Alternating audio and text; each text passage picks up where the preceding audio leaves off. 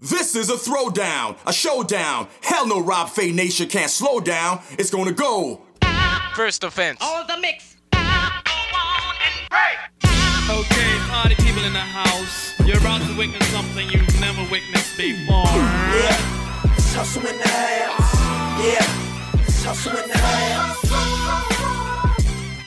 What is going on? I'm Rob Fay. Welcome to your Friday edition of Sports Bar Radio. It is the 19th day of November, and I hope this finds you well. I just want to say before I start this show, my thoughts to everybody still in the Fraser Valley, just wringing themselves out from an unbelievable torrential rainpour that flooded a lot of that region. I know that there's people working 24 hours a day to try and help these businesses, try to help these neighbors out from really something unexpected, but it is amazing to me how the community comes together. So in addition to everybody that's helping try to repair the highway throughout the province of British Columbia, to those specifically in Abbotsford, Chilliwack, Hope, all of that region, I just want to say thank you. There are so many feel-good stories of people that are coming together, whether it's opening up the doors to their house, whether it's cooking meals and providing it to the people that are stuck on the highway.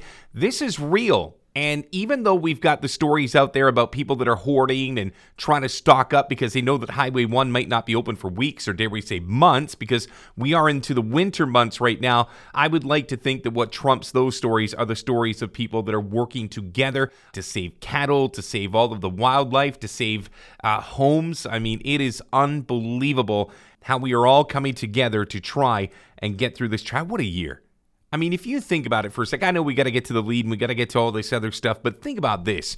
I mean, first you've got COVID, then you've got the forest fires, and now you've got flooding. It has been an unbelievable 2021. I can only hope when we finally flip the calendar to 2022 that brighter days are ahead. But again, I tip my cap to everybody that is coming together in the Fraser Valley, and it is inspiring to say the least. And I know there's a lot of work ahead, but just knowing that these residents are not alone, these farmers that really take care of the entire province in Western Canada, knowing that they are seeing the support from all of us, that's a big deal. And I salute every single person working together. All right, let's get to that one story. Kind of an interesting one. We're not going to start with hockey. We'll eventually get to it, and we'll try to get you caught up with everything going on in the world of sports as you get ready for a very big weekend of sports, college football, NHL. We'll talk a little basketball, and of course, we'll talk about the NFL. But first, let me get you to that one story that I could use your help on with this one. I'm curious. I'm torn. Let me get you to the lead. We've scoured the globe for the stories that matter to you.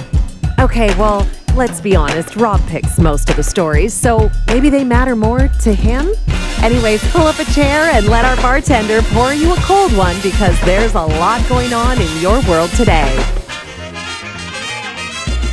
Okay, so it's real easy for me to get some clicks here if I simply talk about the Vancouver Canucks. I broadcast out of Vancouver. For those who subscribe and maybe aren't from the Lower Mainland who don't know where I broadcast, Vancouver, British Columbia, Canada is where we have Sports Bar Radio. So easy for me to get a couple of clicks if I talk hockey in this market. But today, I'm going to go off the beaten path a little bit and talk about the media and social media when it comes to the posting of videos that have domestic violence as a part of said videos. Now, Zach Stacy arrested in Florida. He's an NFL player that most recently was with the New York Jets. He absolutely obliterated his ex-girlfriend, did so in front of their 5-month-old son. The mother of his baby boy had multiple wounds, threw her into a television, all while she begged him to stop, and well, the baby cried. So, he's obviously going to face the judge. He's going to face his fate as he's currently in an Orange County jail in Florida. The Orlando Police Department listed as the arresting agency according to the jail records. Now, if convicted, Stacy could face up to 15 years in prison. And I think if you watch the video, it's pretty evident that he's got jail time ahead of him. It's pretty open and closed as far as I'm concerned. But the question that I have is, should the media post those kind of videos? They had a security cam in their house that got the actual footage of him grabbing his girlfriend by the scruff and basically throwing her the width of the room into, I guess, what looked to be a glass television or a poster of some sort.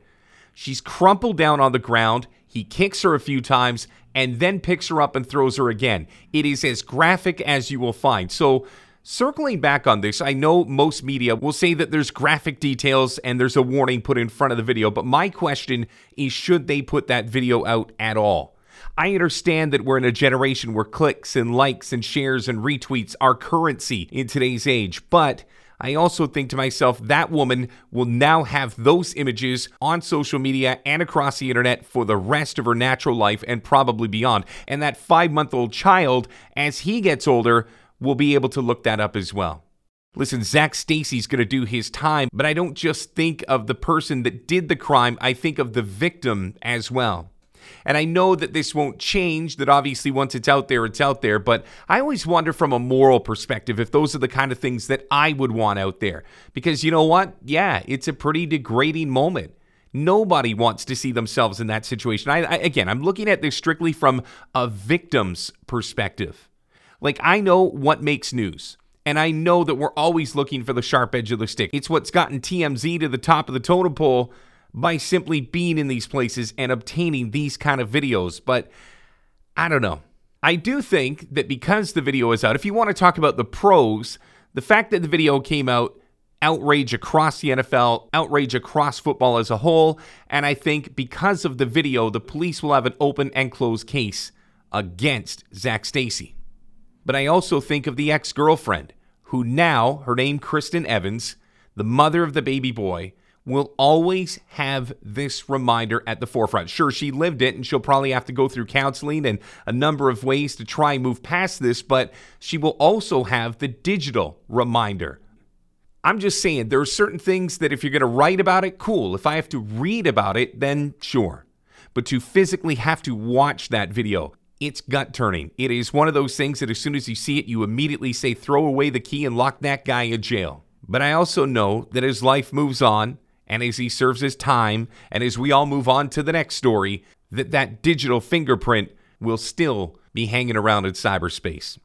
I don't know if you want to call it morals. I don't know if you want to say that there's certain organizations that do it better than not. I guess what you can do is put a graphic warning up there, and then it's up to you as the individual, as opposed to the media, as to whether or not you want to watch it. But I would say this, I'm okay if there was a media outlet that simply didn't want to show those kind of videos. That I'd be okay just reading about it in generalities, because yes, I know it draws attention, and yes, I know it helps create the conversation, but sometimes morals trump clicks and likes and retweets. And I just feel terrible that one day that young boy is going to turn into a man, wonder where his father is, and then find out through social media exactly why he's no longer around. All right, let's talk about the rest of the news of the day. We got so much to get into, and your thoughts on that or anything else, hit me up on Twitter at Rob Fay, R-O-B-F as in Frank A-I. That's where you'll find me on Twitter most of the time, and I always do my best to get back to you. What do you think? Is this the media's responsibility to sometimes not post these things, or is it on us to not click on the available post when the media puts it forward? I'd love to hear from you. All right, now let's get to the rest of the news of the day. That one room in this sports bar where we house everything. Let me get you to the VIP room. You knew tonight was going to be a good night, didn't you? Guys, the ladies don't want you wasting their time, so get to the point. 10 topics, 10 minutes. Hold on to your drinks because we're about to bring you the entire world of sports before the DJ can pull out the vinyl for his next set. Welcome to the VIP room.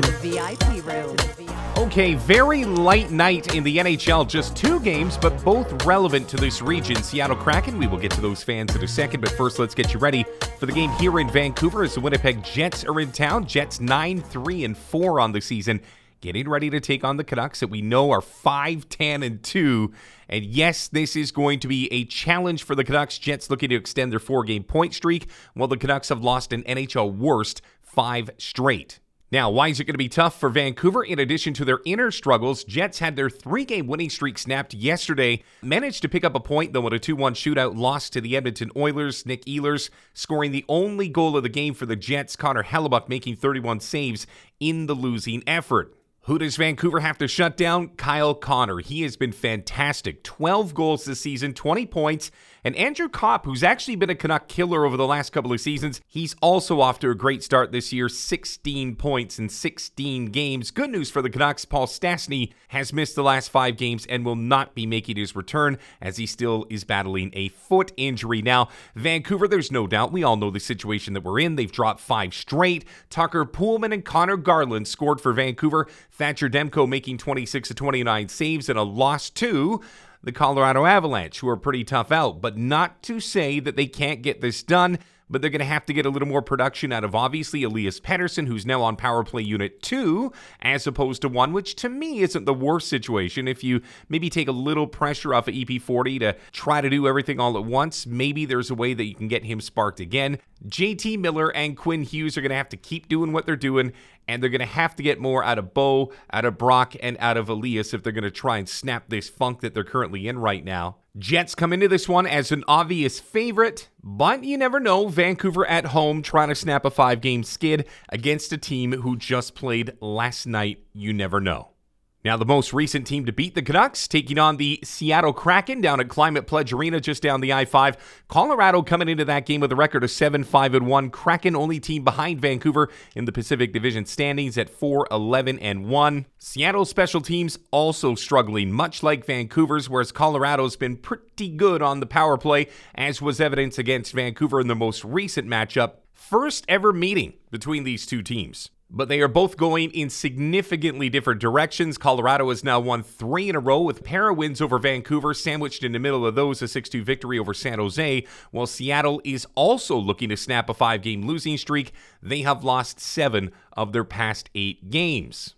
All right, very busy night in the association as we move to the hardwood. Toronto getting ready to take on Sacramento at Golden One Center here on the West Coast.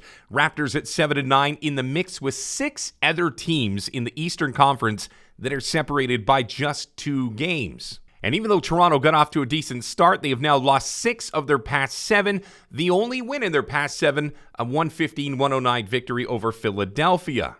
And it's not scoring that has let them down, it is their defense, and the numbers not stacking up against Toronto in this one either. Toronto 0-7 straight up in their last 7 games against an opponent from the Western Conference. But this might be the proverbial slump buster. Sacramento not exactly lighting the world on fire either. They have lost 5 of their past 6, trying to lick their wounds after a 10-point loss at Minnesota. Sacramento's offense has been really good this year. 4th in the entire association, Toronto ranking 21st.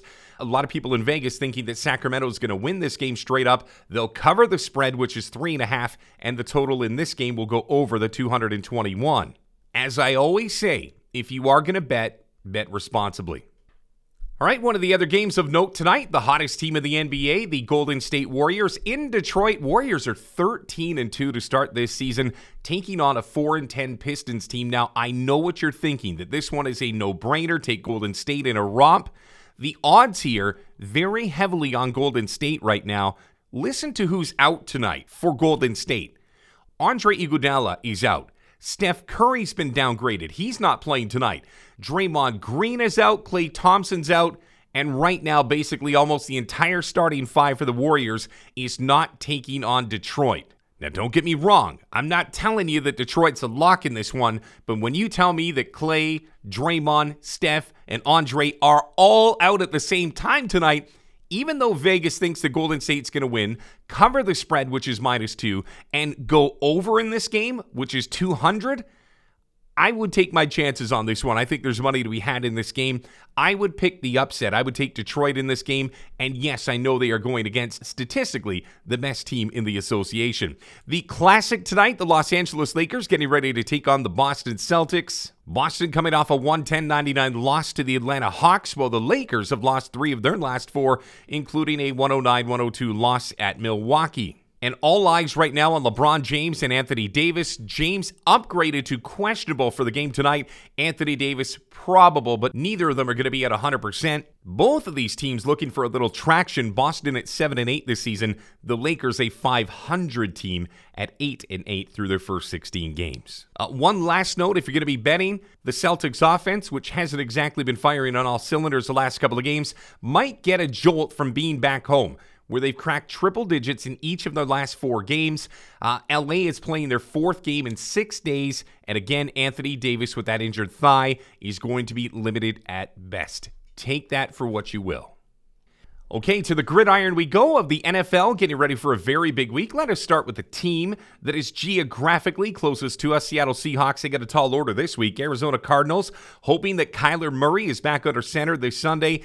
Arizona comes in at 8-2, even after dropping 2 of their last 3 games. You got to think with Colt McCoy listed as questionable as well with a pec strain, that if Murray is even probable, he will get the snaps on Sunday against a Seahawk team that is 3-6 this season. Seattle has a lot of work to do. They looked brutal in that 17-0 loss to the Green Bay Packers last week, even with the return of Russell Wilson from the old finger surgery. Wilson said his finger was not an issue in the shutout, but he was 20 of 40 for just 161 yards with 2 picks. Now, Green Bay's defense is getting a lot of the love right now, and rightly so. So this could be another tough week for DK Metcalf and Tyler Lockett, who totaled 5 catches for 49 yards between them last week. The big question is, will Kyler Murray be on the field this coming Sunday? Couple of other games to note. Las Vegas and Dallas going to lock up this coming Sunday, and it has been all Dallas, and you got to think that Dak Prescott is closing in on an MVP season, especially considering where he was just a year ago. Also, Dallas red hot right now. They have won 7 of their past 8, including a 43-3 thrashing of the Atlanta Falcons last week, while Las Vegas have lost 2 in a row, including getting walloped 41-14 at the hands of the Kansas City Chiefs. Dallas has had the number of the Raiders over their last 3 meetings, a perfect 3-0, and they have been criminally good on the ground. In those 3 meetings, they have averaged 155 rushing yards against a Raiders defense that is porous at times. Dallas comes into the game 7-2, Vegas coming in at 5-4. All right, to college football we go. Ohio State, the 5th-ranked team in the country, getting ready to take on number 7 seed Michigan State. This is a slobber knocker of all of them. Ohio State and Michigan State both at 9-1 this season, but the Buckeyes heavily favored in this one, 19-point favorites, and the over-under in this game is 69. I'm not going to do it. But right now, a lot of people thinking that this game's going to go over. 79% of the betting money in Vegas has gone with the over. So, winner of that one, if it's Michigan State, they're in the conversation for a BCS shot. Buckeyes know that if they lose this, their opportunity to sneak in is over. One game that I do have to bring up, even though I know it's going to be an absolute throttling, 10-0 Georgia Bulldogs, the number 1 ranked team of the country, getting ready to take on Charleston Southern, who has not won a game this season and projected to lose by 54.5 points or more. Georgia right now projected to win 56-0, and believe it or not, even at 54.5 point favorites, a lot of people putting money on the Bulldogs to move to 11-0. Let's slide into the Octagon very quickly. Fight night coming up this Saturday. And one of the more intriguing fights, Rafa Garcia against Natan Levy. That one is a pick'em, as is Ketlin Vieira taking on Miesha Tate, both of them even at -115. And finally, to baseball, the Cleveland Guardians is now official, no longer the Cleveland Indians. The final T's crossed, I's dotted in Cleveland, as they will now be referred to solely as the Guardians. And the commissioner's office saying that the only thing that they are focused on right now, it is their number 1 priority, trying to get a deal done so that they don't have to worry about the CBA heading into the 2022 season. This coming from Rob Manfred. He says, quote, "We remain committed. Our number 1 priority is to make an agreement prior to December 1. He understands that time is becoming an issue, and that is the challenge." Manfred won't get into the specifics regarding details of the current talks between the league and the Players Association, which is a good sign. But should they not get to a deal on December the 1st, it is possible that a lockout would go into effect. But Manfred stressing yesterday and again today that no such decision has been made. They're on the clock. They've got 11 days to try and figure out a solution. Now, for those who immediately sneer at this, a lockout doesn't mean that the 2022 season won't get to a start. The two sides would just have to come to an agreement before spring training. If you remember, 1994-95 was the last time that baseball experienced a work stoppage, but both sides know that that wasn't good for anybody. One thing that I found intriguing of the conversation that he had with the media just the other day is he says, quote, I have been in charge of labor in this industry since 1998, and every single time I have found a way, or we have found a way, to make an agreement and keep the game on the field. One sort of midterm negotiation in the middle of a crisis, a pandemic, I just don't put that much weight on it. We've had a very, very difficult situation in the past, and we have always found our way through them, unquote. That, to me, speaks to the fact that Manfred must feel confident that there is something that can get done. And the identification of the pandemic just says, listen, it hasn't been perfect, but he is trying to work with the commissioner's office to get baseball ready for 2022 without any work stoppages. I keep my fingers, my toes, my legs crossed so they can get this done, because baseball coming out of this pandemic had a lot to like, and I would hate to see this labor negotiation go south with Tony Clark and company. So let's see if baseball can figure it out, because if they don't, this is definitely not going to be well received by the fan base, who is going to watch millionaires fighting billionaires coming out of a pandemic. They know that that's a PR shot that they cannot afford to take. All right, that wraps up your Friday edition of Sports Bar Radio. Any feedback, you know I love that. Hit me up on Twitter at Rob Fay, R-O-B, F as in Frank, A-I. You know I always get back to you. Let's do this again on Monday, and more importantly, please like, please subscribe, review, and if you could, I would love it if you could share it with your buddies on social media. Let them know what we are doing here. We are here 5 days a week. Sometimes we miss the odd show because things are going chaotically with Nation Extreme Wrestling. Chris Perry and I have been building an absolute monster of a brand. It has been so much fun. Maybe on Monday I'll share some of the news with you as to what NEW is doing. If you've been following me to that degree, it'll be definitely worth the conversation. My thanks to everybody at Equity Guru for giving me this forum so that you and I can get together several times a week. My thanks to Chris Perry, my thanks to Galen, Asan, and the irreplaceable Priscilla Choi. Until you and I get back together on Monday, I'm Rob Fay. Drive safe, have yourself a great weekend, and again, thank you to all of the volunteers, to all of the first responders, to everybody out in Abbotsford and the Fraser Valley who are trying to, again, wring themselves out from an unbelievably unexpected flood. But together, we can get our neighbors back on track. I'm Rob Fay. I'll see you Monday. You've been listening to Sports Bar Radio, presented to you as always by Equity Guru. Have yourself a great weekend.